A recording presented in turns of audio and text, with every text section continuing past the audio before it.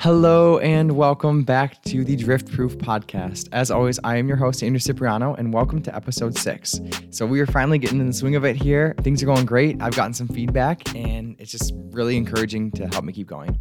So today I have a friend and coworker on. His name is Daniel Villalpando, and we work at the Psych hospital together.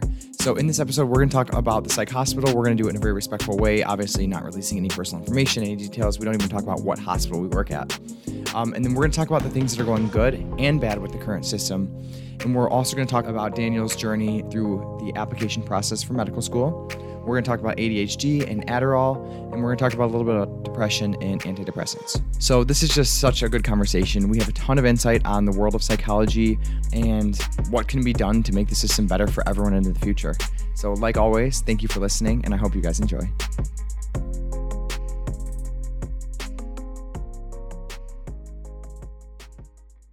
Hello, everybody. Wait, could you say your whole name again? Daniel Villalpando. Cool. And we can use that? Yeah, we can use Okay, it. so me and Daniel met, I don't know, probably 7 months ago, but we just started working together on the women's unit at our hospital like 2 months ago. About 2 months ago. Yeah, and ever since then, we've had amazing conversations about psychology, what he's doing with his life, things like Adderall and ADHD and the patients and the things that could improve with the psych unit. And he is going into med school. He's applying right now. So, Right. So what are your goals? Let's kind of start there. What are my goals? In my life, short term, long term.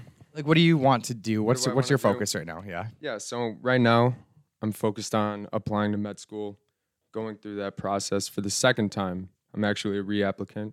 So what happened the first time? Well, the first time I didn't get in. Okay, why do you think that was? Like, what was the whole process like? Because I've never applied to med school. Right. So the process is really lengthy. So it's like, do I need to be louder? Just a little bit. Make sure you're up on like the 12. All I know, right. it's awkward talking right into this thing. Yeah, it's awkward looking at this thing. Uh-huh. You know, like you're looking at the damn monitor I'm and sorry. I'm like talking to you but you're like but the process is really freaking long. You start applying, in the spring, summer. You get all of your stuff ready, your letters of rec, your personal statement. Okay, and this is after you do a 4-year, or you're still working on it at the time? Well, so the first time I applied last year, I had just graduated. Okay. And so I graduated in the spring, started studying for the MCAT, took like 6 weeks to study for it. And then I took it and applied to med school after I got my score back, Okay. which is really not the ideal situation because, 6 weeks to study for the MCAT, another 2 weeks to get my score back, another week to decide based off of my scores where I'm going to apply. Yeah. So then there's like an 8-week processing time. So pretty much I was just applying really late in the cycle relative to everybody else. Okay. And I didn't really, I didn't know that. Okay. That's hard though because so I'm doing my 4-year right now. It's online. I have no idea what the process for applying to clinical psych programs are. So Right. nobody tells you that. I didn't know I had to take the GRE. I took that. I guess I don't need it for a master's program now. I don't know. I don't know any of the things. I don't know what I need for it. I printed off this thing online. It was called Mitch's Grad School Advice for getting into a clinical psych program. My dog is outside making noises. I hear. But it was 50 pages, and it pretty much said you need research experience, like a year of it before they'll even look at your application, which sucks because I assumed working in the psych unit would be enough to get in. So I'm not sure. But what else do you need other than the application? Like, do you have to prepare other than the bachelor stuff? Like, Yeah, well, so it's like they have this service, AAMC, the American Association of Medical Colleges or whatever it's called, okay. where pretty much they give you a breakdown of the requirements, right? So it gives you some data on the applicants. So it's like damn near like 95% of all applicants or like matriculants, the people that get accepted, Yeah. have research experience. So like all of them. You got to have research experience. Mm-hmm. Same in clinical psych. You got to have volunteering experience. And that is an area that like I wish I knew or had a little bit more details of what kind of volunteering they require, what kind of service they Right. require. It's frustrating because they don't tell you any of this. No, they don't. It helps if you know people. Sure. I don't know anybody. Yeah. So what's like how old are you? 26. 26. Yeah. How old are you?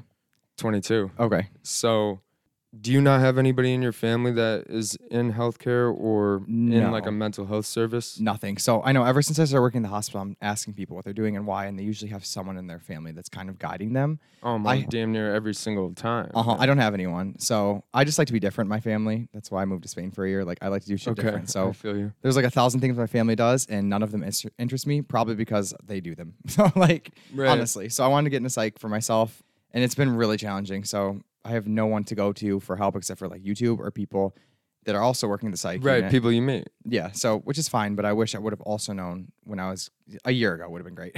Right. So, real quick, what just motivated you to go into psych? I would say so. Everyone I talk to at the psych unit also has like some kind of mental health shit they're going through. I had a really dark time in 2019, and I just started planning my life out. Jordan Peterson, you know who he is? I'm familiar, yeah. He pretty much says the same spiel: get your life together, take on responsibility. And I listened to a lot of his stuff, and he's a clinical psychologist, and I liked all the stuff he was saying. And I started. It would sound silly, but like making vision boards and researching and trying to figure out what I liked as a kid, like all that cliche shit. Taking your life in your own hands. Yeah. Right. And so I'm like, okay, I think I like psychology. I like self-help. I wanted to do like life coaching and stuff. I really like deep conversations. I like philosophy. Okay. And this is the middle ground I found between all of it. So, Okay. and I like helping people. And I hear you. I like being around sad people. I don't know why, but Yeah. I don't know. That's interesting you say that because everybody I talk to about stories at the hospital and like I'll have a big smile on my face as I do it. And a lot of the time they respond like, oh my God, that's sad. yeah. And I'll be telling them of, you know, something that made my day. And they're like, I don't know how you can be around that. And I ask myself the same thing. I don't really get it either. Why I feel so, I don't know, comfortable around that. I always think it's so weird because I genuinely go into work. I've worked so many jobs and I've never gone in and actually like got energized from the job. I have, but not in this way. And same here. I never have in my life. I go into work and sometimes at work, I've been some of the most inspired and just happy I've ever been. Yeah, and around sad people or like people that are super manic and just out of control with their energy, and I like that. I gain energy from it. Oh yeah, a lot of times you feed off it for sure. Yeah, so that's why I'm going to psych. I have a connection to it. I've always been interested, I think, in it. I just never really put a title on it. Now I can articulate it as I'm older. Right. So why are you going to psych? Like, why would you want to? So he wants to be a psychiatrist. So we're gonna go over the difference. Okay. Yeah. I'm not totally sure what sort of doctor I want to be. Okay. I want to go through medical school first. Oh, so you can still. But med school. So med school, the way it goes is the first 2 years, for most programs, the first 2 years are mostly coursework, right? Okay. So, you know, pathology, all of those things about anatomy, you're still doing all of that, reviewing a lot of stuff from your pre-medical coursework. Okay. But you're in the classroom.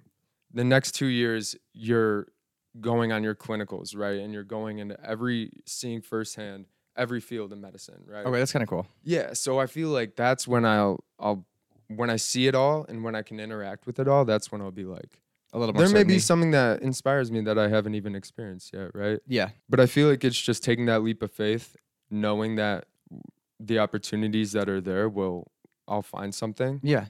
But for the moment, I'm just kind of building at, where we work as a mental health tech. I'm sort of just building on what inspired me to go to medicine in the first place. So why did you end up at the hospital, by the way? I was curious. Right. Okay. So I feel a little all over the place with how I'm talking about this, but It's fine.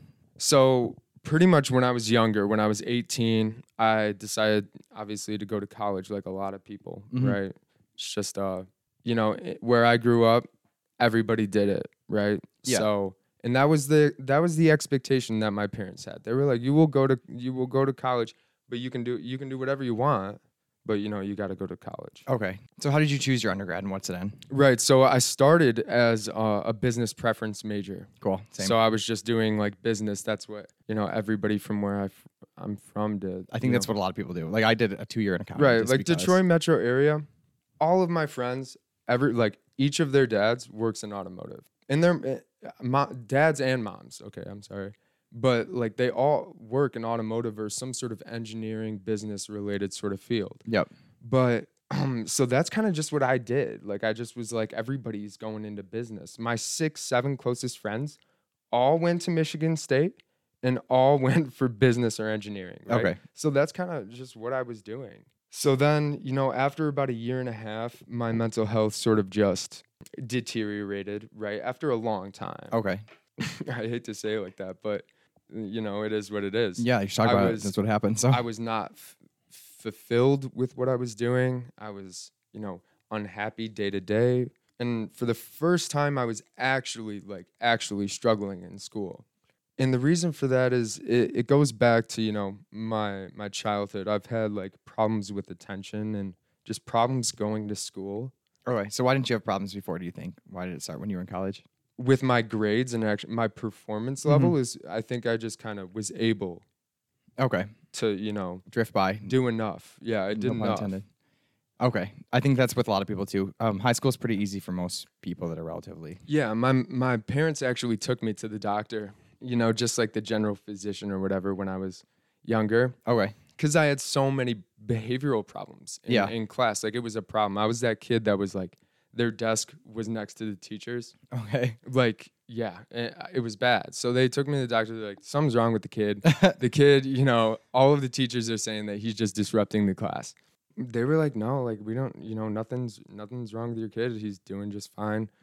His behavior doesn't seem terrible, or like it requires treatment. Okay. So that's kind of like from that moment on, I just sort of skated by and didn't give, like, because of my ADD and my struggles, like paying attention, I didn't give the amount of time and attention to, the things that I realized would actually be really rewarding. Okay.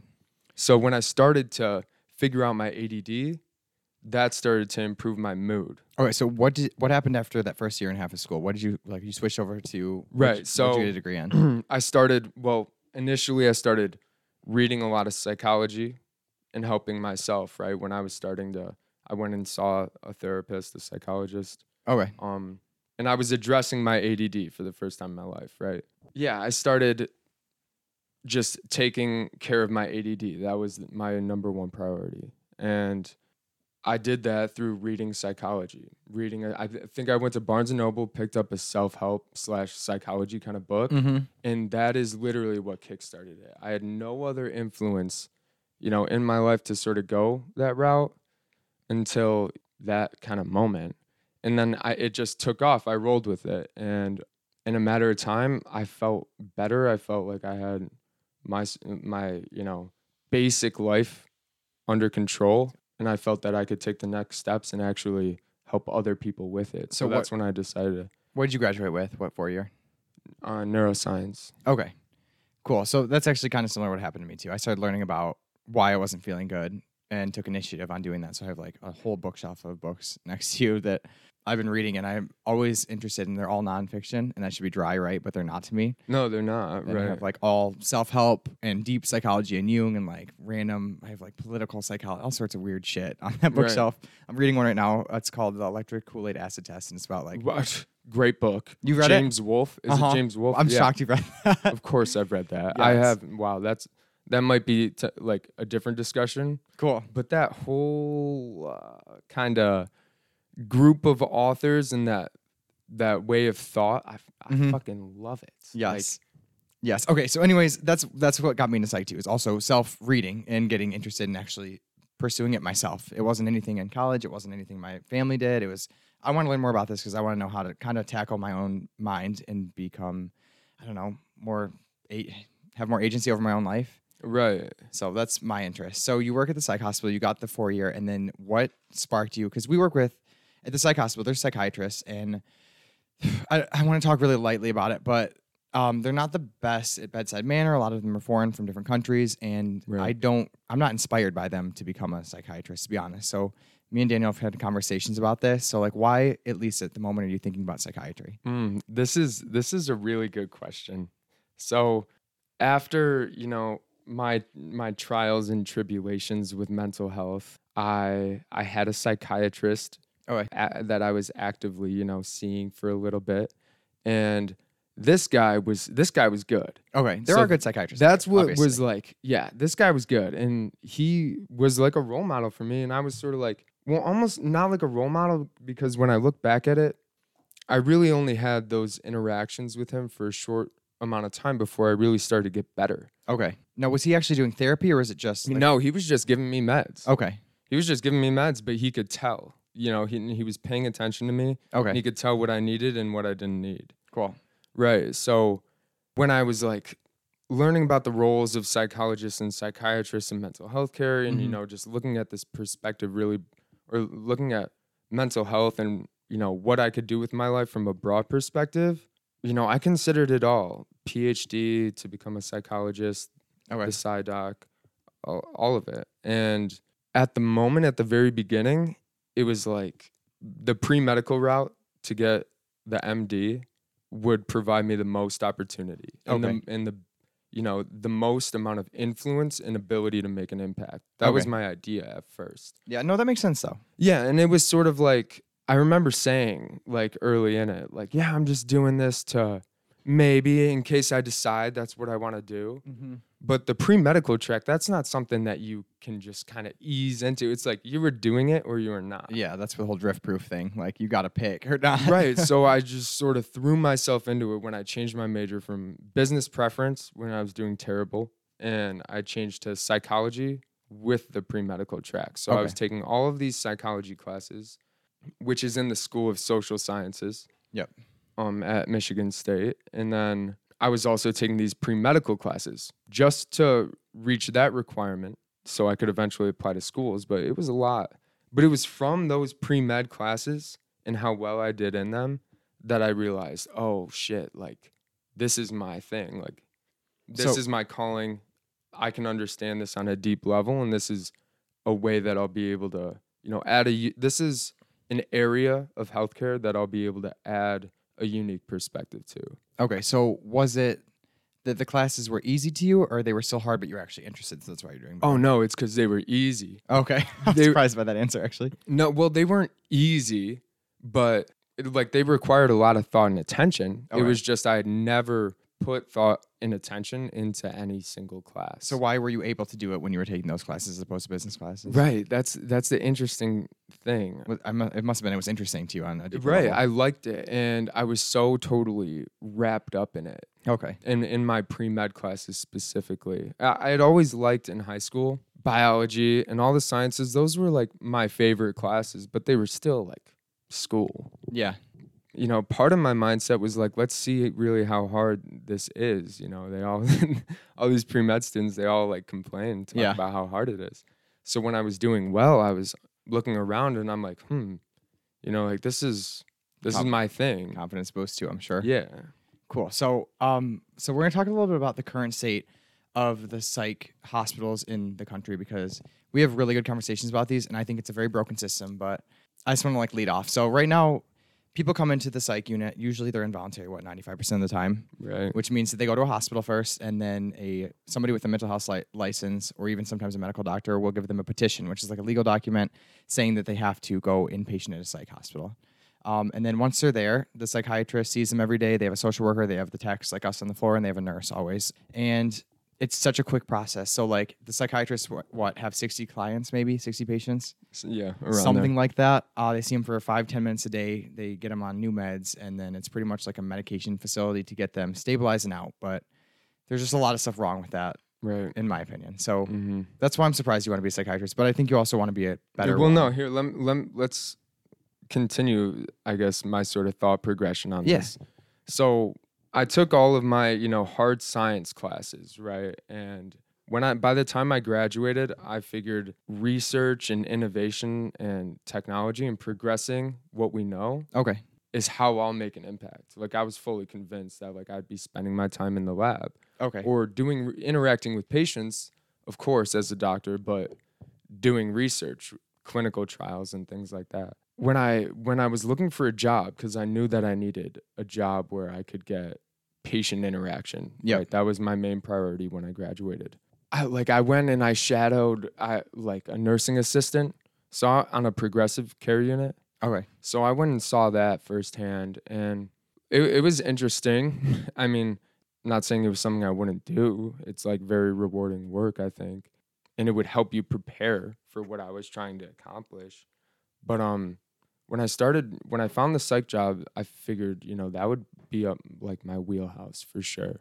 And when I started working there, I realized that, really a whole entirely new motivation for me was interacting with the patients and seeing how the way that we talk to them and interact with them, seeing how that can really impact, their care and their stay at the hospital.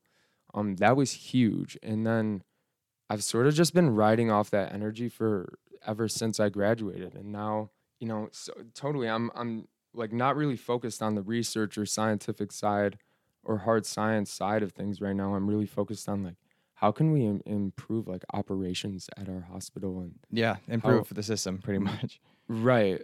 All right. So when I graduated, I had one idea of how I would make my impact. Okay.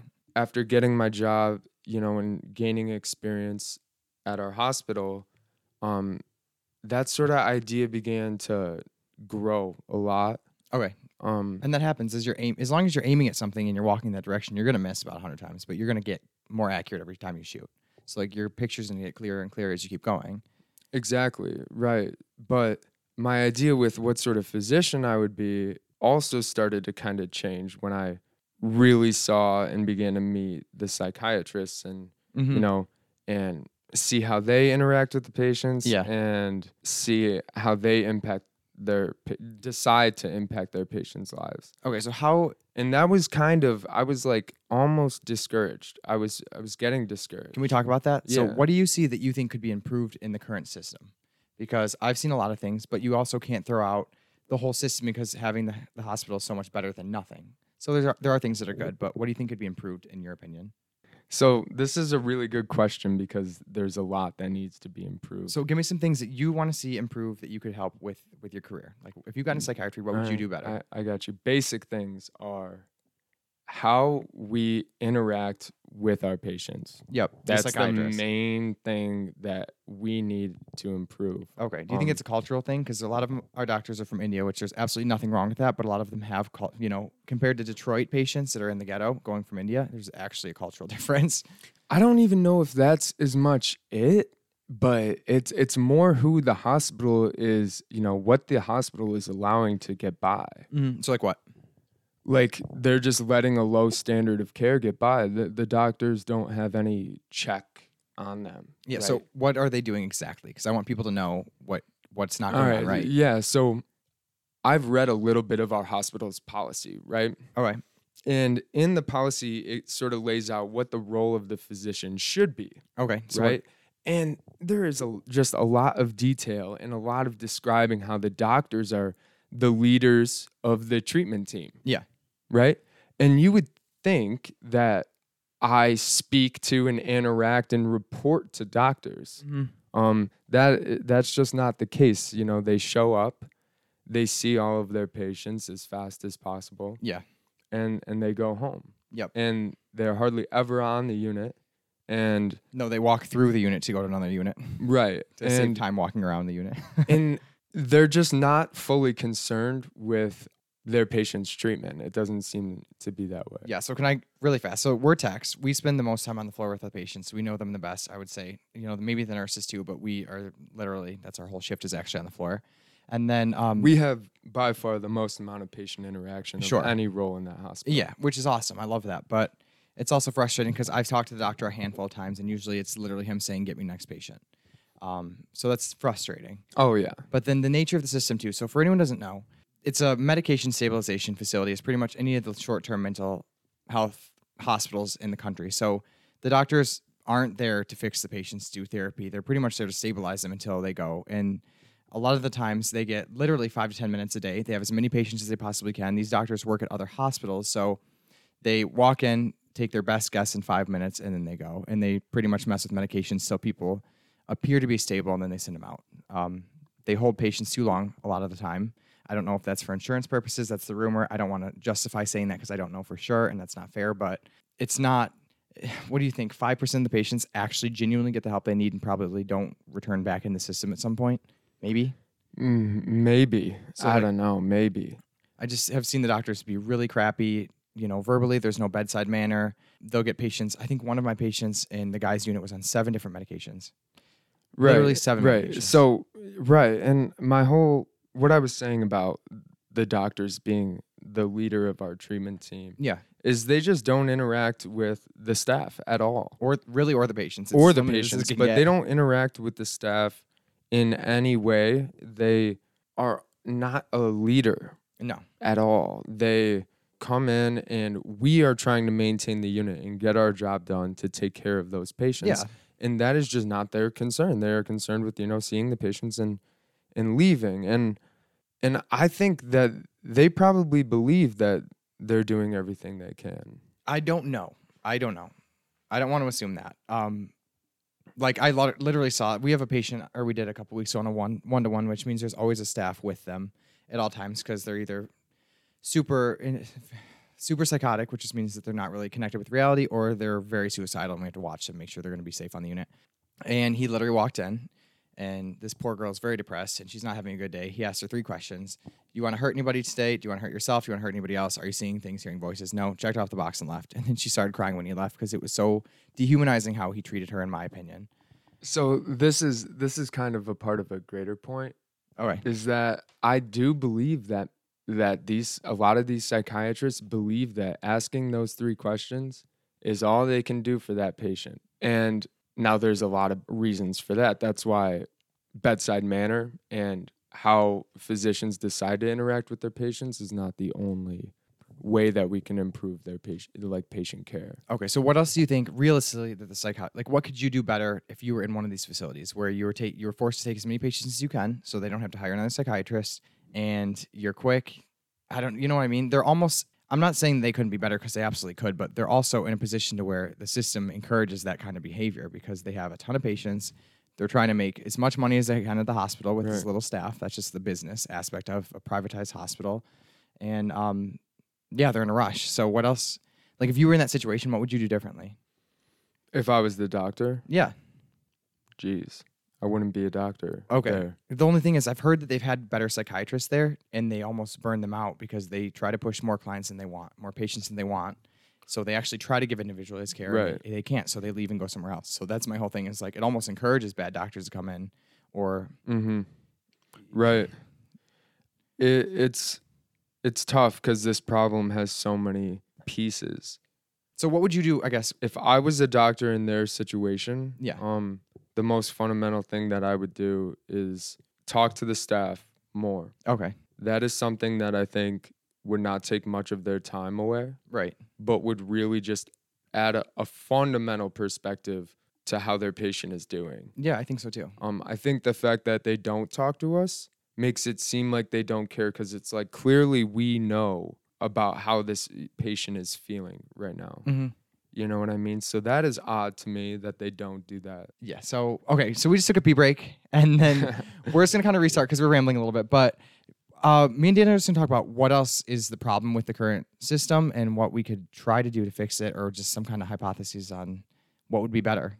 Right. So what's the problems you see in our hospital?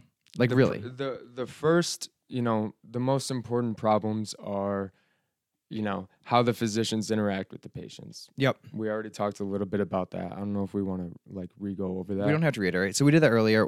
Second, first and foremost, is probably how the staff is treated.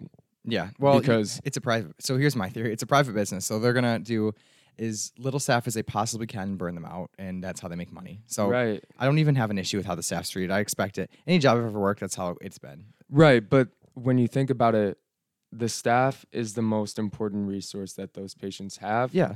Considering the lack of actual medical treatment that is available. Yeah. So pretty much the patients are getting groups every day. Rec therapy, if anyone doesn't know, recreation therapy is like pretty much teaches coping skills. Like instead of doing drugs, we're going to do coloring or go on a run or talk about our feelings. Like it's very basic. It's not real one-on-one therapy. So the patients are receiving absolutely no one-on-one therapy. So if that's what you want going into a psych hospital, be careful going into a psych hospital. If you're in a crisis, I wholeheartedly say if it's going to save your life or, you need actual medication because you're going through psychosis or something really severe, go to the psych hospital because that's great. But there's no therapy. The doctors are very short. The patients expect things going in that aren't there. It's very institutionalized feeling. There's no colors on the walls. You're barely outside. We have courtyards, but they're not. It's not really the place you want to be if you're depressed, unless, again, you're extremely suicidal and you just need to be stabilized. But if you're like mildly depressed or just having a bad time in life, maybe that's not the best place for you. Maybe you should go to therapy or just even like a counselor. You don't need to go to a clinical psychologist. Go to like a master social worker who does counseling or a licensed counselor. Or I think that's like one of the interesting things about our job is we are the ones that are responsible for sort of dealing with the doctor's mistakes. yeah, We are the ones that are there to kind of act as therapists, in a way. And that's what these patients need a lot of the time. And that responsibility is put onto us. It is. When we have all of these other responsibilities, which our main responsibility is supposed to be, maintaining safety on the unit. Yeah, so we do 15-minute rounds, literally check on every patient, pretty much check if they're breathing every 15 minutes is forward as I can get with it, but that's what the job is. Right, and observing their mental state. Yeah. Observing, what it is they're doing. We do charting. We do one-on-one therapy with them that isn't licensed clearly, but we'll go and sit with them for half an hour and talk. We do our own individual groups, which that's my favorite part of the job. That's why I still work there, honestly, because you get to go and do a group on whatever you think is important for their mental health. Right. And which for us, that's one of the best parts of our job. That's why we do it, is because if it wasn't us, who else is it going to be? Mm-hmm. And that's worrisome. And we have to not only do that, but we have to balance that with just trying to maintain the unit on an operational level, making sure that we have things for the patients, making sure that the patients are getting the right food, making sure that... Yeah, we pretty much do all the dietitian stuff, make sure the meals are correct. We get their beds cleaned up. They almost become cleaning ladies at a certain point. Everything. So we're just, we have all of these different responsibilities thrown on us that could be given to so many different people, honestly. And then the social workers, they do have a social worker, but to be forward, a lot of them go above and beyond, but their main responsibility is discharge planning. So let's get your taxi, figure out what group home you're going to, or who's going to pick you up. That's most of their job, unfortunately. So it's not, if you're going to social work at a mental hospital, that's what's going to happen. So get ready for that. You're not going to sit down and do one-on-one therapy. You do a consult where you answer 1,000 questions on a worksheet that are pretty much to make sure the licensing is there for what do they call it? Joint Commission. Right. Yeah. So there's like a board that certifies us for being legally open. And it's just like it makes healthcare very bureaucratic and not individualized, which sucks. So how would you fix that as a psychiatrist? Like I know you're going to med school, you're not sure about psychiatry, but you're thinking about it. So what would you do differently? How would you give individualized care and make sure they're actually getting help instead of just a revolving door of mental hospitals and group homes? Right. It's a big question. It is a big question. Yeah. As sadly as it is, the system is the way it is. So privatized. We are going to I will have to work within the system, but try and change it at the same time. How much Kool-Aid do you drink before you're right in the group, though? That's the only thing I'm concerned about. That's the hardest part, I think, and that's why so many people are disillusioned from working in mental health care. They get their job as a mental health tech, and quickly you can see how we have bigger problems on our hands than we... And it burns people out so bad. Like our hospital, you get mandated all the time. So you have to work an additional 8 hours from what you're working. And then you're 16 hours into it, you have to show up again the next day. And it just burns people out. So in my estimation, the best thing that I could find to do, I've also picked up my empty beer can like 5 times. The best thing that I've come up with is putting out information for free, or like, I don't want to work for the insurance companies. I don't want to get licensed, even as like a 2-year license as a limited counselor, because I don't want to work for the insurance companies that are going to license me to make sure they pay out for patients. I want to give alternative care options. Right.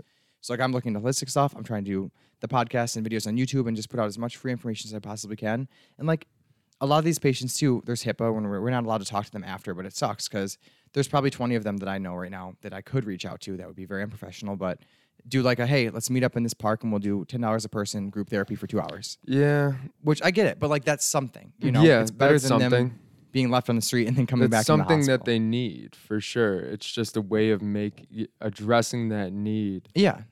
In a systematic way. Yeah. Right? So that's why I'm just trying to start somewhere and like create an option that doesn't exist right now that also doesn't rely on the current financial system, the insurance companies that right now dominate the industry. As a physician, the only way that I can really address those problems is through being a leader and vocalizing my vision for the future of healthcare. Okay. Right?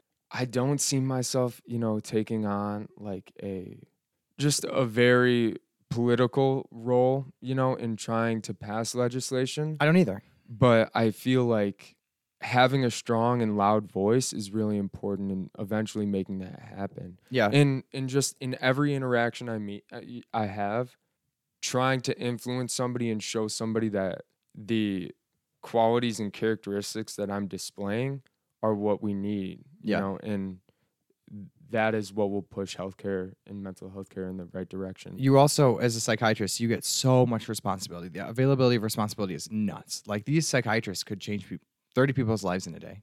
Like, literally could change their whole life if they wanted to, and they actually took the time to do it. These people almost look up to them as gods only because they have the right to their freedom. They can't go until the psychiatrist says they're discharged. So right, and that's a point that makes me want to be a physician. Yeah, I think that's you'd have so much. I don't want to say power, but not responsibility. Power, sure, whatever word you want to use. Oh, it's a bad word. It's a bad word, but the point is that and that's what I've seen from working as a mental health tech and working. I don't even want to say alongside the physicians because we don't work alongside them. Yeah, but like by seeing them do their work, I've realized how much they can really impact people's lives. And that is what motivates me to keep going in this direction.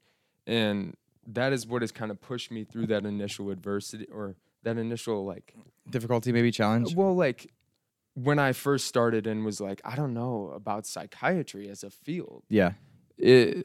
That is a belief that I now have that, you have to be the change you want to see in the world. Thank you, Gandhi. Were you ever anti-psychiatry by chance? That movement? Never. Okay. Never I'm not been. either. I mean, psychiatry dramatically helped me. Yeah. So also really fast, anyone who's anti-psychiatry, there are psych meds. Go work in a psych ward.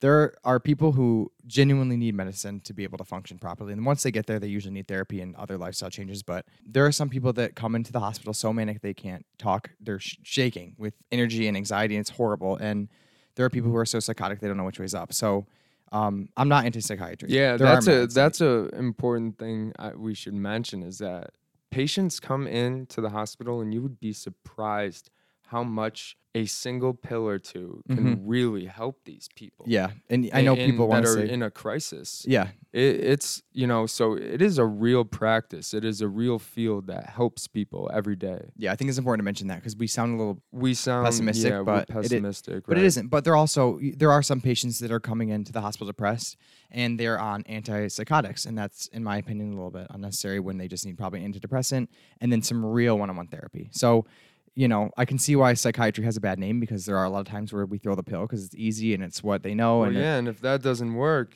you're screwed from the doctor's perspective. A lot of the time, that's how it seems, is if the medication that they prescribe for you doesn't work, it's almost like good luck. And which isn't the case because a lot of these people, they are just depressed or they have shitty lives. Like, there are reasons to be depressed in life. There are so many ways that they could be actually helped. Yeah. And that's for sure. So anyways, I want to talk to you really fast. I know you said you have Adderall or ADHD, so I want to talk about Adderall because that's what you take, right? Can we talk about that? Yeah. So we had a conversation one day in the hospital where we were talking about Adderall and if it was necessary, or if they overuse it or abuse it, or so when did you start taking Adderall? Just out of curiosity. So I started taking Adderall around when I was 18 years old. Okay. So when I was doing really poorly in school for the first time. Yeah. And I had this, I don't know if you want to call it a suspicion, but idea that I had ADD. Okay.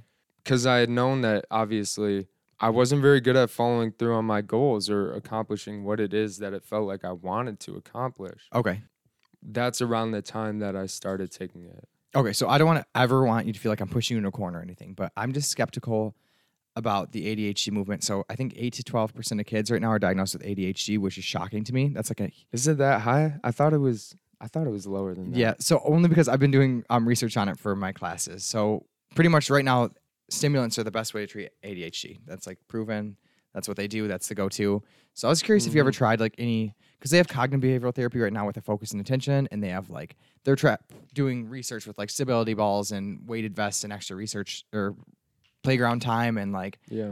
I'm just curious if you ever tried any of that stuff before you just went to the Adderall.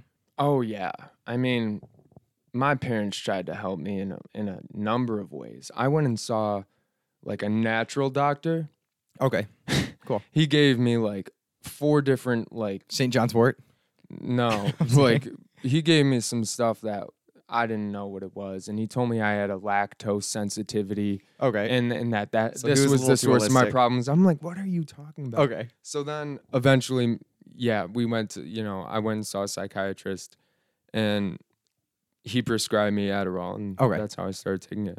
Cool. Because I took it when I was 18. I wanted Adderall. So pretty much, the Adderall craze, like everyone our age they know, it's a party drug. It can be. Right. A lot of people, sold. most people I know use it as a party drug. And if it isn't a party drug, at least you want it. Most people want it. Maybe that do or don't need it because it's going to help them focus. It helps them not eat, lose weight. It's pretty much like you get the feeling of, I don't want to say speed, but like you get that up from, it's an upper. So you feel great. Euphoric feeling, you could say. So I went when I was 18. I went to my medical doctor, which is not a psychiatrist, not a psychologist, nobody with mental health training except for basic med school stuff, which probably isn't enough to be diagnosing ADHD. But I got Adderall from him. Great doctor, great guy, really like him. But I wanted it and I got it, and I don't think I needed it. So I was 18 at the time. I had never had problems in school. I was doing accounting classes. I didn't like them, but I could still manage them and do fine. So yeah, it's interesting how it's like prescribed and how it's decided if somebody needs it or not. I think they're starting to get more strict with it. They are, because it's been so heavily abused. Right. Just like the opioid crisis. Which is good. I think that's really the main thing. That's the main factor, is it's just been loosely prescribed. I was just curious your experience, because before you didn't have problems in school until you were around the age where... Right. I guess what I can say on my experience with Adderall is if it helps you, it will help you. And if it doesn't, then it won't. Yeah. So... Okay. That's...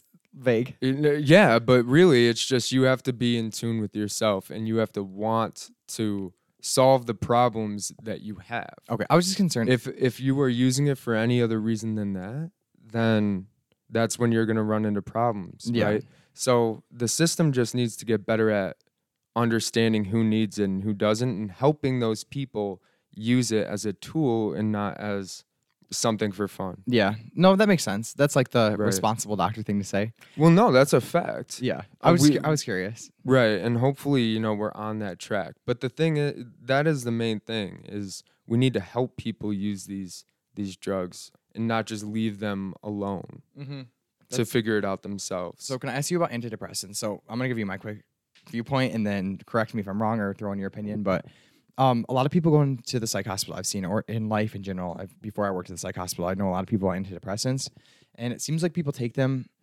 like a magic pill to get better, and they don't really try anything beforehand, and I don't think that's the right way to go about it. Unless you're very extremely suicidally depressed and you're going to kill yourself, like get on them. They're a godsend tool from society, use it. But like I know patients who have been on them for 20 years almost, and it's like they've never done any kind of environmental changes or lifestyle changes, and I don't think that's the right way to go about it. That's my same view on Adderall. Right. Is I used it, I liked it, and it helped me. But there was other things I could be doing in my life, like picking classes I was vaguely interested in, getting into places that weren't distracting to study. Right.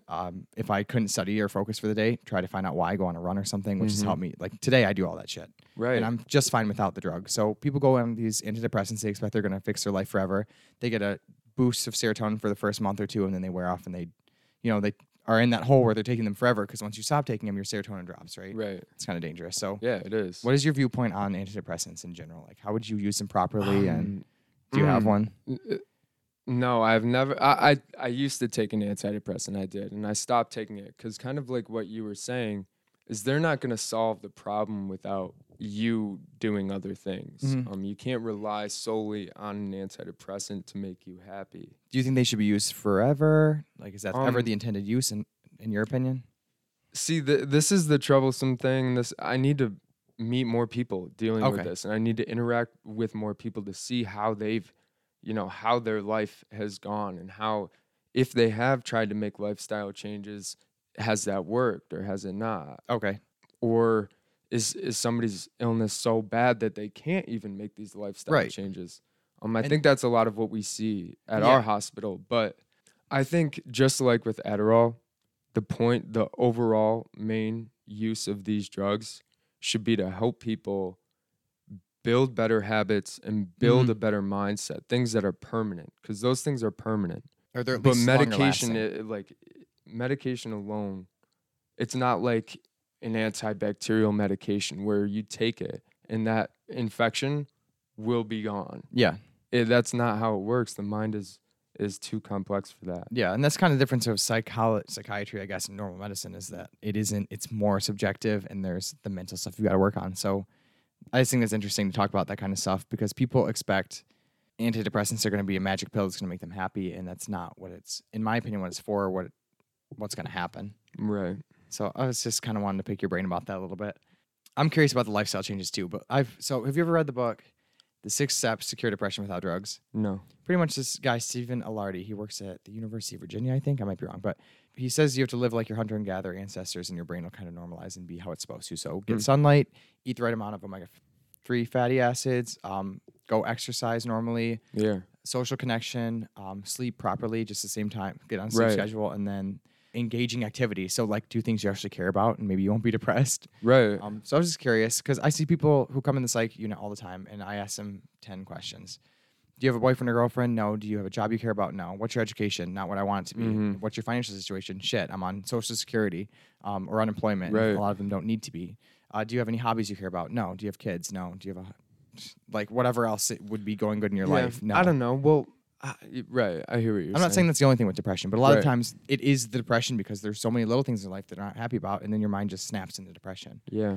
And then the pill, they'll take it, feel better, and then a week later they're like, well, I don't feel good anymore. Why isn't this working? It's like, right.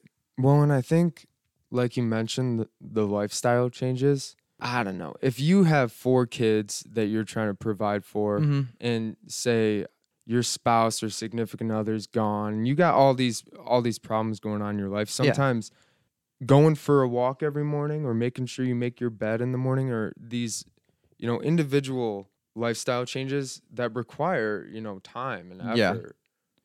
Just seem insignificant and not the thing to be worrying about. I get that. So this is my philosophy on healthcare or mental health care for yourself is take the smallest step you can. We all know what to do to feel good and have a good life. Everyone knows the things that they should be doing. Right. And if you can't manage all of that, just take one small step. But it's better to be empowered and have some kind of agency and understanding that you can make yourself better than to rely on, well, my life's hard and I can't do it. Well, that's the thing is you have to be able to take it one step at a time. Yeah, baby steps until you can walk, and trust that individual action, lifestyle change, isn't going to change how you feel. And at times you will feel as low as you feel now, even when you make that change. But I don't know, maybe for me, even, it was just occupying my mind, with something positive. Engaging activity. And then once it's done, you can look back and be like, that was good use of my time, or, something to help you feel better. And I think continuing to focus on that for a prolonged period of time is how you can actually change and get better. But it's tough. It takes a lot. It is tough. That's my philosophy because a lot of people, my uncle works there's a local state-run hospital for kids. It's almost like a mental hospital, but it's for just kids who have had horrible lives. But I was talking to him about it the other day, and I'm like, here, I told him my philosophy is that you should teach people that they have some control over their lives. That's a better alternative than saying they've been victimized and they should get help from society because that's not always possible.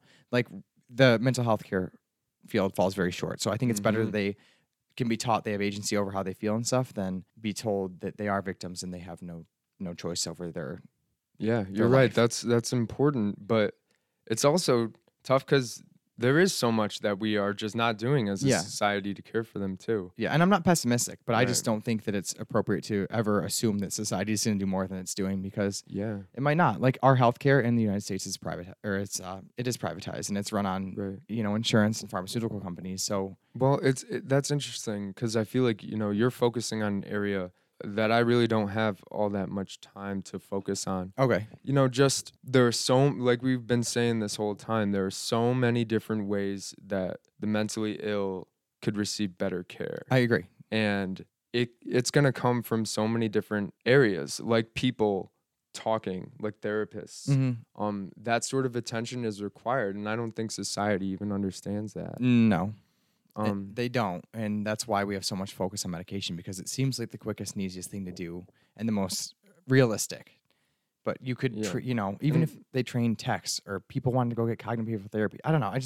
There are so many ways to help people. Yeah, and that's the thing with medicine. I think people in medicine are so probably preoccupied with what it is they're doing trying to find a new medical treatment, that they may not understand that we need to emphasize this other area that is not in our expertise, but will contribute greatly to their health. We need to integrate that into our system. Hopefully that change is coming and that progress is coming. Mm-hmm. But you have to, to get any kind of change, you have to first address the problem. And people aren't talking about it right now. Right. People go into the psych hospital and they're shocked by how it is. And Right. it's not good. Like, I worked there. I got my application. I literally searched mental health jobs online. It popped up. The hospital was local. I applied. And then once I started working there, I'm like, this is really fucking discouraging. Like, super discouraging in healthcare. Mm-hmm. And I want nothing to do with it. And that's why I'm so opposed to the current system and why I don't want to go spend 6 years getting a clinical psych doctorate, because one of the nurses on the floor is a clinical psychologist that got her doctorate, and now she's getting her NPC to do nursing and do psych nursing. So I'm like, that's discouraging to me. I don't want to go spend 6 years of my life on top of the 4 I already spent to then end up at the psych hospital anyways, and then have to get more education to end up doing meds, which I don't want to. Personally, I know, again, they're important, but I have no desire. I wanted to catch people before they need meds or after the meds that they need have already kicked in. That's when I want to catch people. Right, yeah. And we need more people that think like that. Yeah. And what we need is society to stress and to understand that needs are being unmet. Mm-hmm. And therefore, we can create jobs and create opportunities for people like you that want to be in that position. Yeah, or those people just create their own opportunities. Yeah, or for people, but everybody needs help, right? And that's your job is not to let other people, it's to help other people create those opportunities. So right? What is something, I don't know, what is something that you think would be a great idea that we could implement either in the hospital or outside the hospital? Just something that doesn't exist right now that would help people and it wouldn't be unrealistic. Like, I can tell you one of mine if you want a second thing. See, in our hospital, stuff is so bad in our hospital, though, that, like, it doesn't even... So get actually in depth on what it is that's bad so that people What's know. bad is they have no that idea. we have a large amount of often psychotic women or women just dealing with all kinds of different problems in such a small area with little to no attention that they actually deserve. Like, that is the fundamental. So what do you think would be better? And maybe more staffing, which isn't realistic. Right, more staff is fundamental to reach the standards that the state is even saying that we should have. The thing is we don't reach those standards. Yeah, so it's hard to find staff anywhere right now. But right. So once we reach those standards, then we can try and revolutionize mental health. So some of the things I want to throw out. So there's a position coming up. It's like a head tech on the floor kind of a deal. Right. And it's not what I want. But I think that if you could get enough influence in that position, I want to do better training on the techs to do therapy of some kind. It doesn't have to be licensed, just something cognitive behavioral therapy of some kind or classes or something like that. And then obviously more staff would help. But I don't know if it's realistic in a privatized hospital that they're ever going to have enough staff to meet the needs because they're going to cut costs as much as they can. That's private. It's a business. Yeah. And I mean, the lead tech position will be good because it'll add a level of management hierarchy, to that to the techs when we are really we're assigned with just manage the unit pretty much. Yeah. So then when there is no leader or somebody to go to with maybe more experience or with more decisiveness, it's just a mess. Yeah. There's no therapists either. So anyone who's actually licensed in therapy would be amazing. They have two psychologists. Don't quote me on it, but there are 2 clinical psychologists that work there, and their only job is to go to court to fight the patients, pretty much to make sure that they have to do the treatment the doctor says. And then you have to do literal forced medicine, and you have to, what is it called? Court order medicine. I feel like it's so messed up. I've held people down before. They don't want the meds and given them meds. And some people might need them. Like, I'm not totally opposed to that, but it's a moral thing that I don't know. Oh, it's something I struggle with. For sure. The kids unit especially. That's the hardest part of our job is when you may have to put your hands on another individual to ensure that they get medication. That is something I hate about our job. Me and Daniel went into the kids unit one day. We got called a code. So they called a code over the speaker or whatever, and then you have to run over to the unit that has the code and try to help out. So there's this little girl crying in the corner, and they gave her a 4th shot, and I think it was Ativan, right? So Ativan's not something that anyone particularly needs per se. Like, it's for anxiety. It calms you down. It's a benzo, so it's like Xanax. And it was just the saddest thing I've ever seen. And she was crying, and it just I looked over at Daniel and we met eyes, and it made me think, why the fuck am I working in this situation? Those are the moments that you're really discouraged or that you're really unhappy about your role in all of this almost. But at the same time, this is kind of something that I wanted to bring up, and this is kind of off point. Oh, good. Fine. But if say that here, and I have this one written down. Oh, I love it. If we could just restart totally with mental health care and address the problem from the beginning. Yeah. How would we go? How do you best go about taking care of somebody that is a danger to themselves or to society? Yeah. So that's what I'm trying to do with putting out information and talking to people about these problems. Because you have to address the problems first before you can solve them.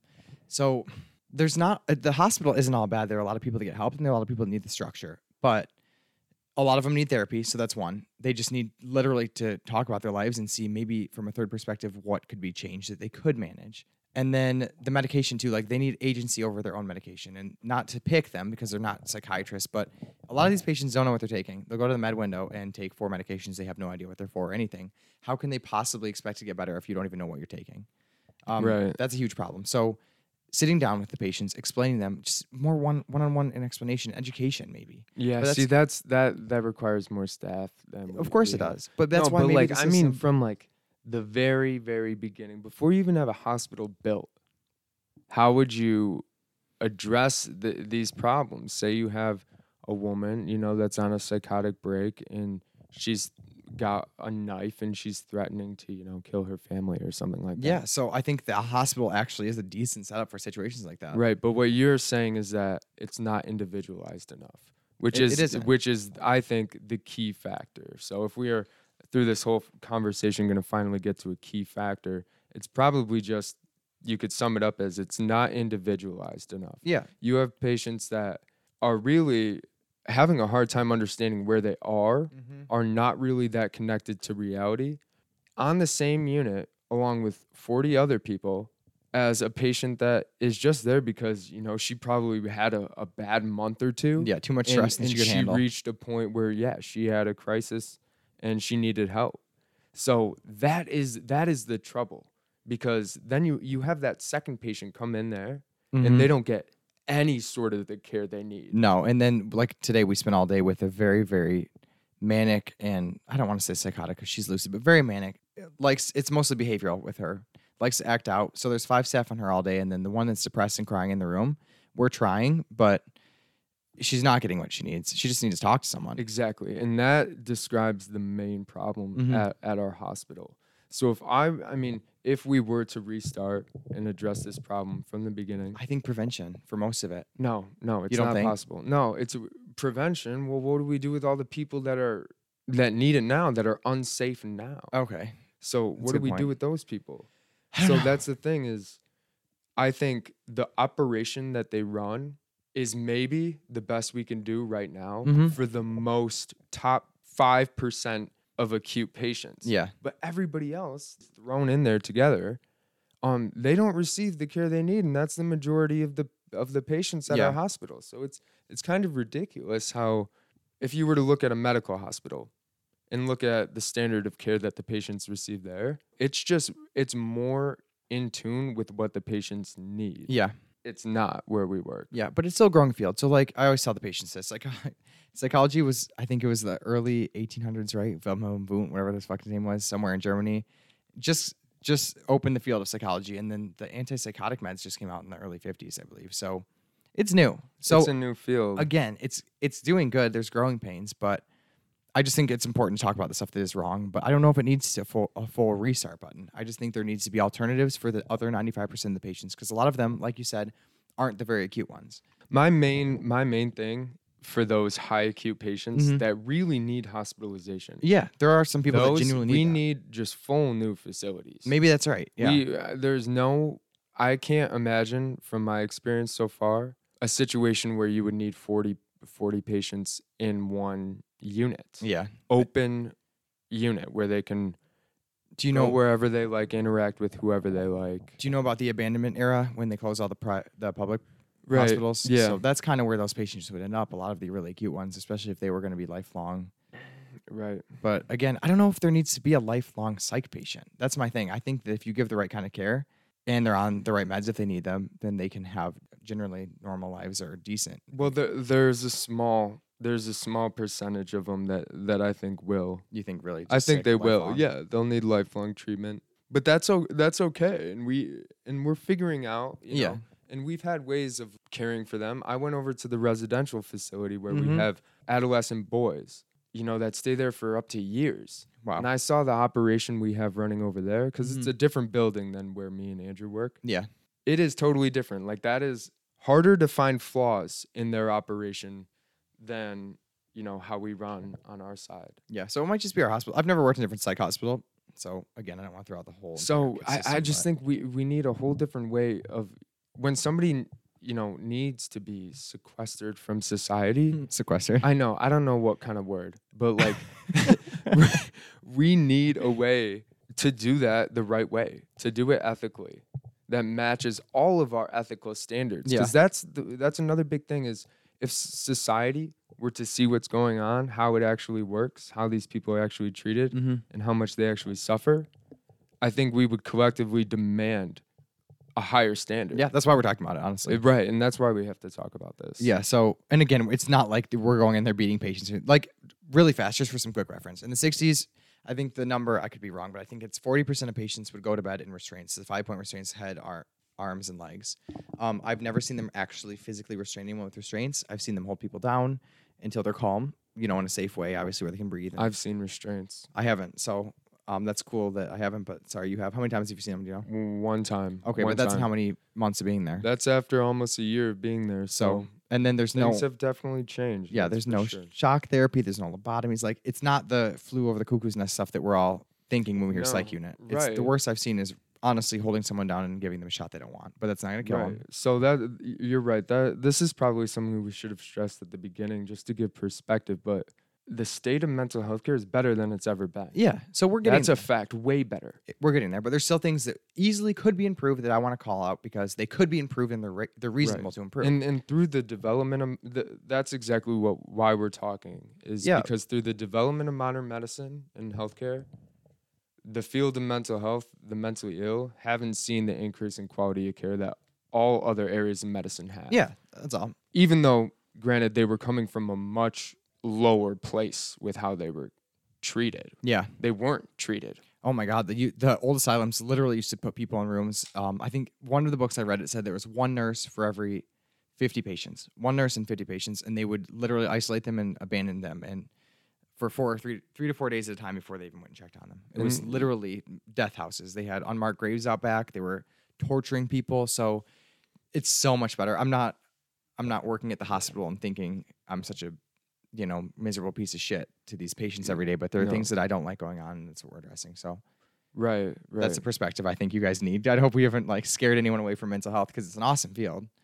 Right. Well, there's growth, and that's why I think people should be encouraged to go this route, but understand it's going to be challenging. Yeah, understand that you're going into a business still, and you're going to see things that are run by money that shouldn't be, but that's like any business. So if your expectations, there's people who come in with high expectations, and it's like, it isn't that. So don't have unrealistic expectations, but they're, again, things that could be changed that bother me. Right. I'm not unrealistic. I'm not up in the clouds saying every patient should have 4 hours of therapy a day and, Right. oysters for dinner and whatever the hell they want all the time. But I am realistic in my opinions, and I think there are things that could be improved. The doctors. For sure. Some level of therapy. It doesn't have to be a ton, but just some. I mean, there should be therapy in a psych Right. hospital. but like you were saying about the old hospitals, Mhm. though that sentiment is not gone completely. Because again, I'll reiterate, I think the biggest problem is how you're grouping 40 patients that are dealing with these all sorts of different problems, and you're just putting them on one unit and trying to treat them all the same. Yeah, pretty much this happens. And that is not how to do it. And I mean, they are deemed by the state, to be too much of a threat to their own health or to somebody else's So health that they can't be a part of society and they have to be removed from society. But it's the way that we are doing that is wrong.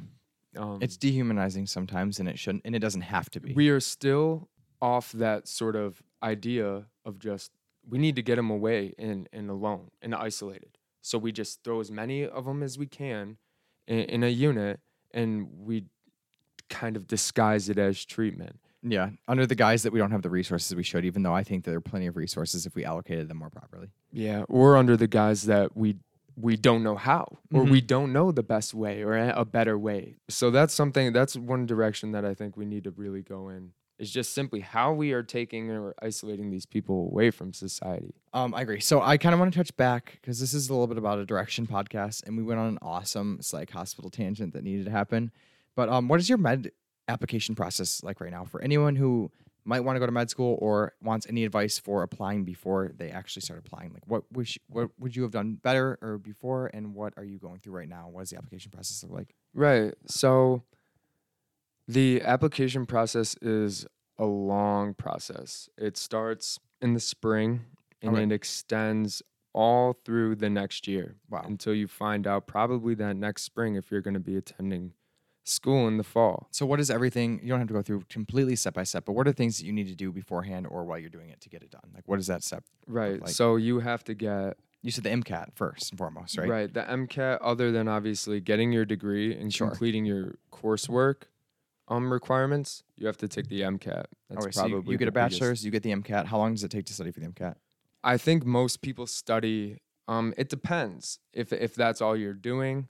A lot of people have like a light second semester of their senior year, so they can study like half time on the MCAT that whole semester. Okay. And take it right as they graduate. I didn't have that sort of luxury because I changed my major so late. My senior year was my busiest year. Yeah, I'm sure a lot of people are doing that. Right. So that was the busiest time of my life, and I didn't have, time to study for the MCAT my last semester of college. So I took out 6 weeks to study for the MCAT.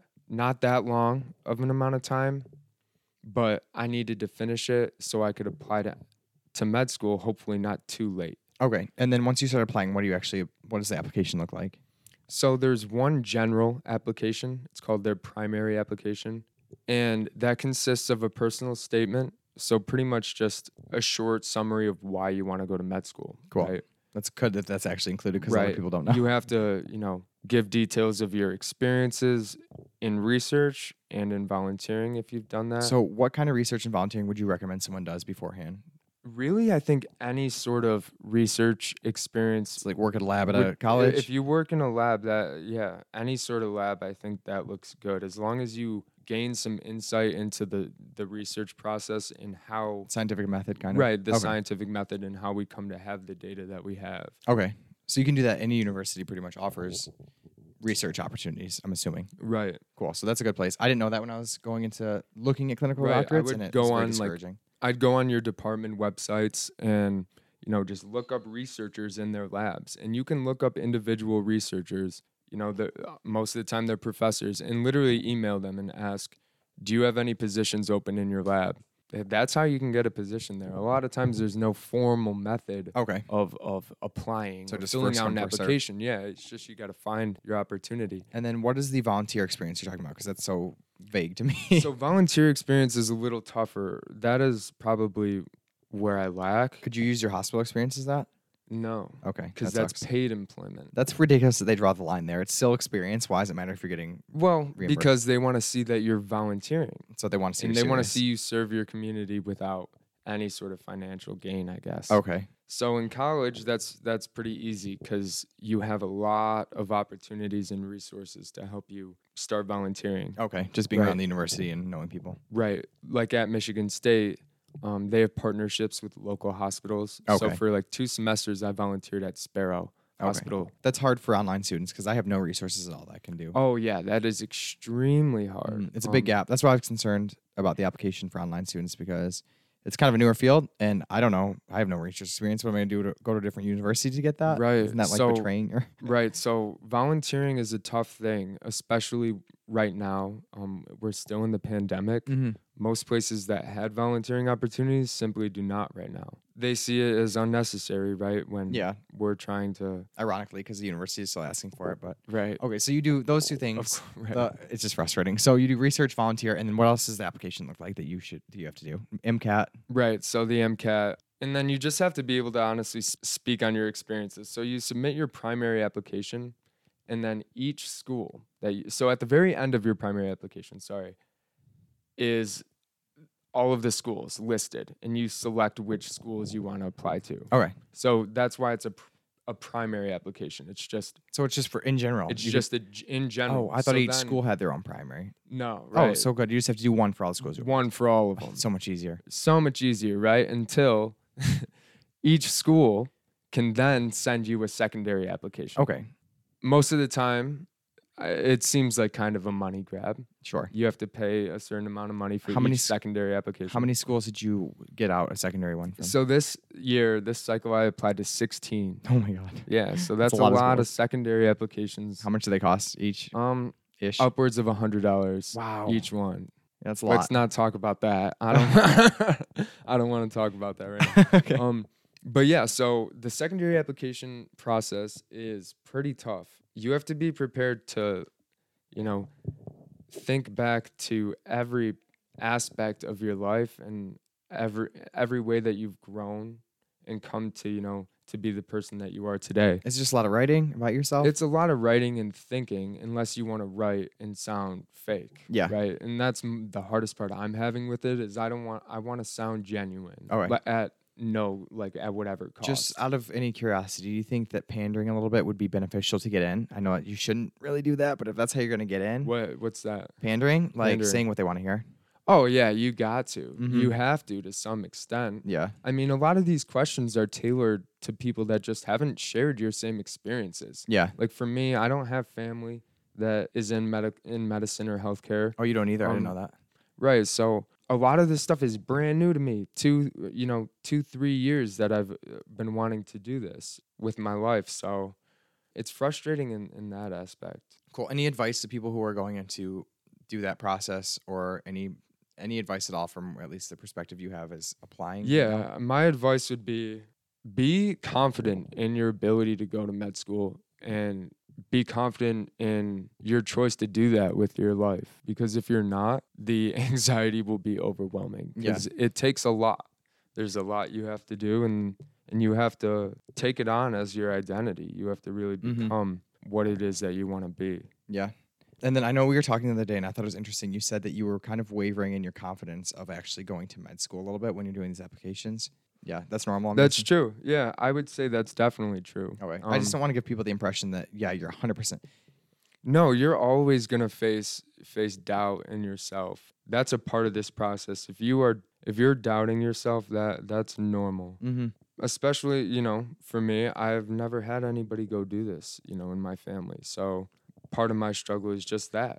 Yeah. I don't really know what to expect, but you will never truly know what to expect until you're doing it. You have to be that's true. confident with, your core values that are driving you to do this with your life. That's what you need to run on. And you just need to be confident enough to pick something and fucking go with it. You're not, again, I don't think you're going to hate it right. Like Daniel might not be a psychiatrist, but at least he's going with something and giving it his all. Right. And through this process, I know that, there's no looking back, but I don't need to because when you do put your head down and you focus on one thing, like we were saying earlier, you're going to look back and you're going to feel good, and you're going to have learned something, and it's going to be rewarding, and you're going to be better off going forward. Mm-hmm.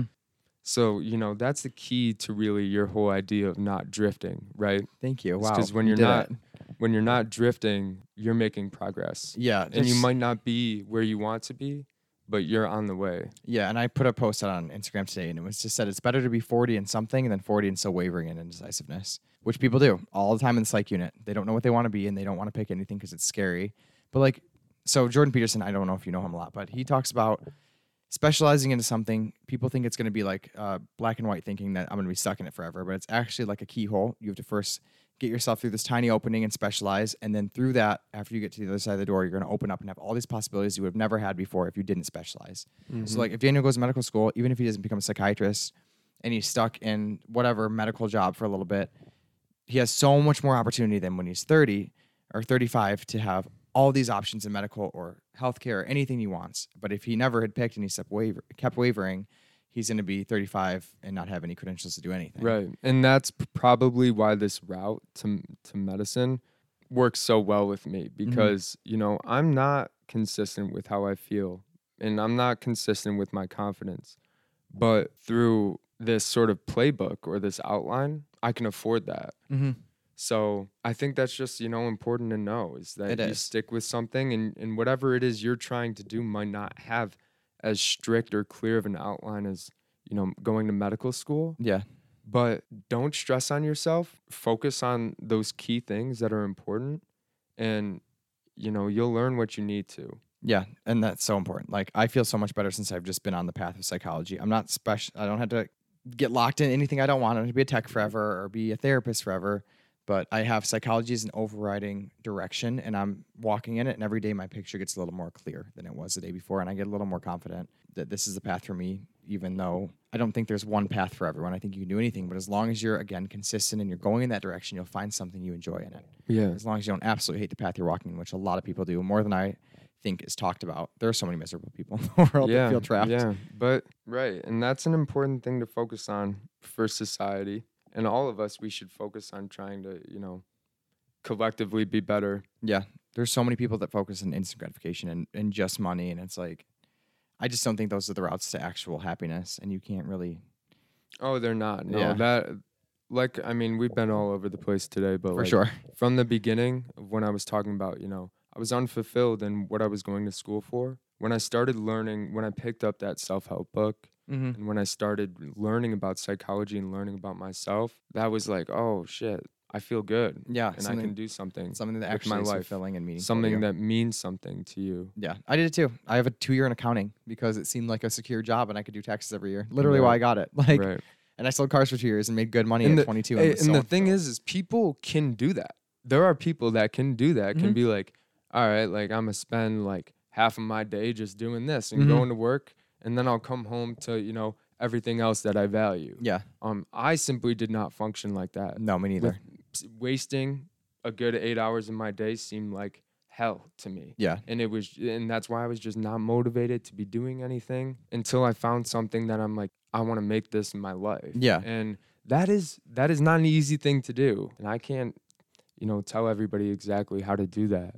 No, But I mean, everyone has their own meaning and You have purpose. to, I would, hopefully we can just help and try and. Yeah, that's why I'm interviewing so many different people. I had a comedian on last week, my brother, I had an artist, a spiritual podcaster. Like, Right. I just want to kind of give people different looks into people's lives and see what they're doing. But it's amazing because all of you guys have the same message. So it's kind of cool to see like a theme open up from doing all these interviews. Like, Yeah.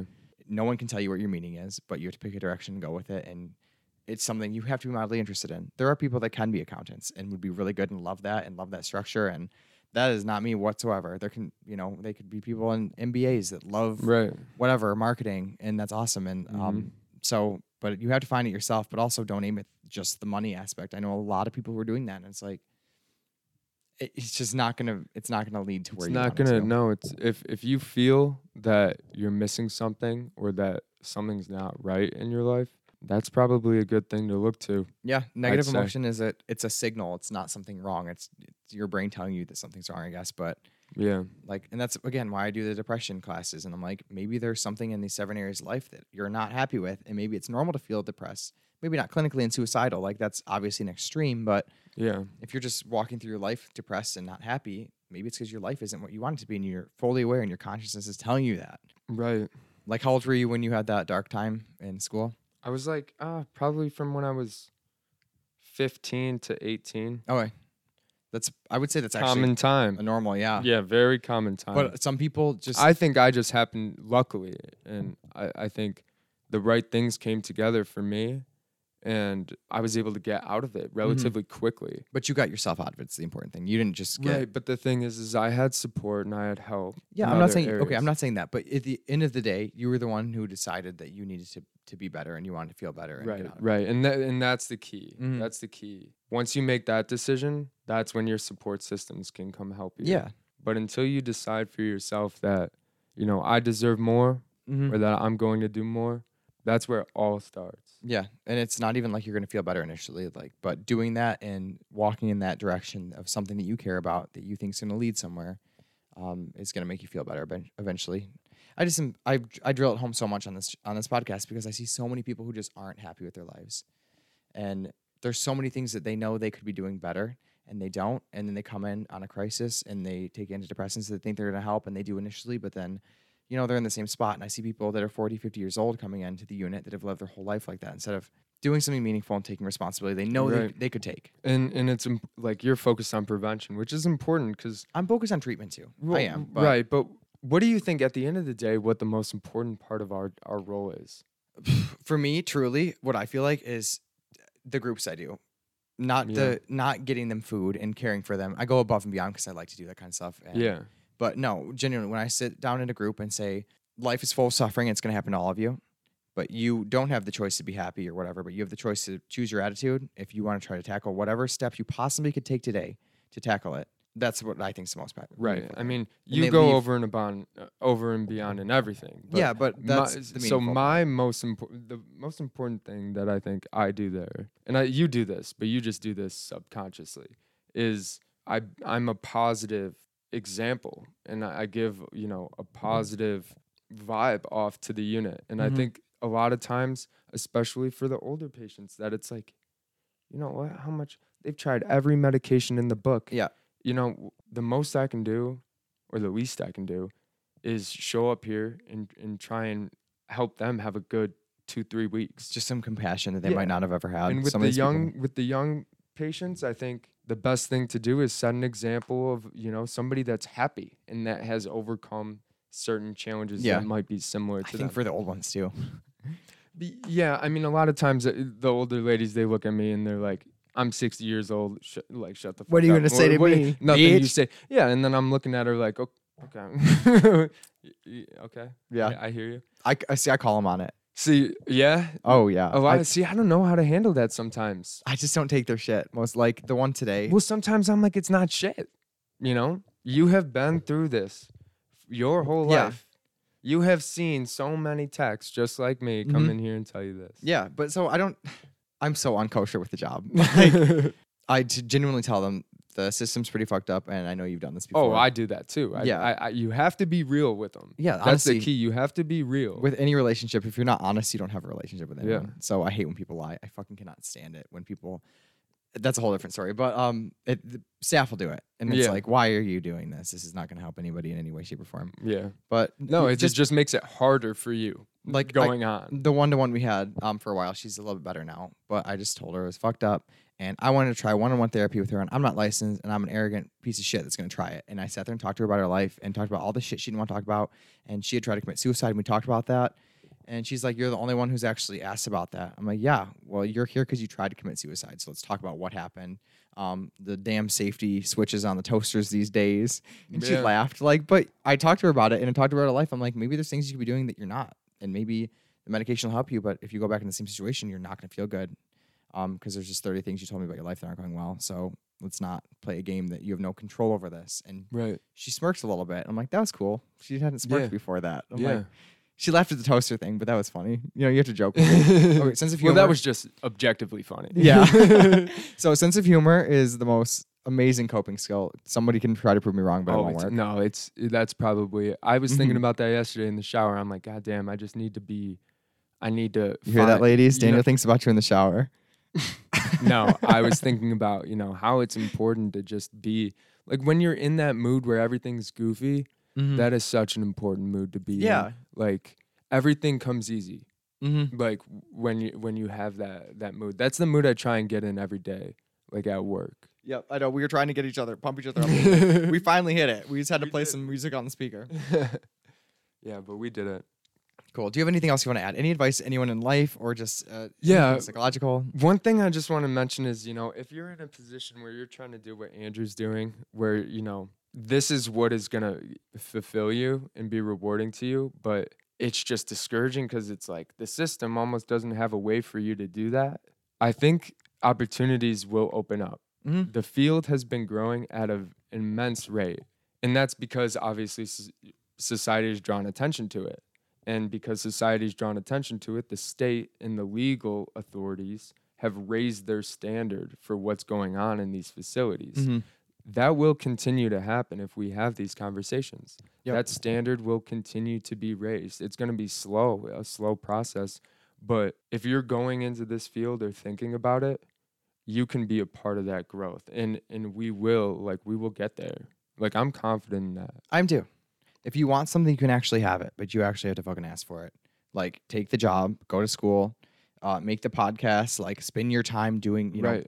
And I think opportunities will grow. There will be Yeah. more opportunities in 5 years, new opportunities, Mhm. jobs that I don't even think they have titles for right Mhm. now. Mental health podcaster, welcome up, hit me up. Right. Exactly. So like, I think it's just, you know, a field that needs bright minds and encouraged people that want to make a change or do something with their lives. Yep. That's what we need. And I think it's going to be rewarding and you will feel fulfilled at the end of the day. Yep. Well, thank you so much.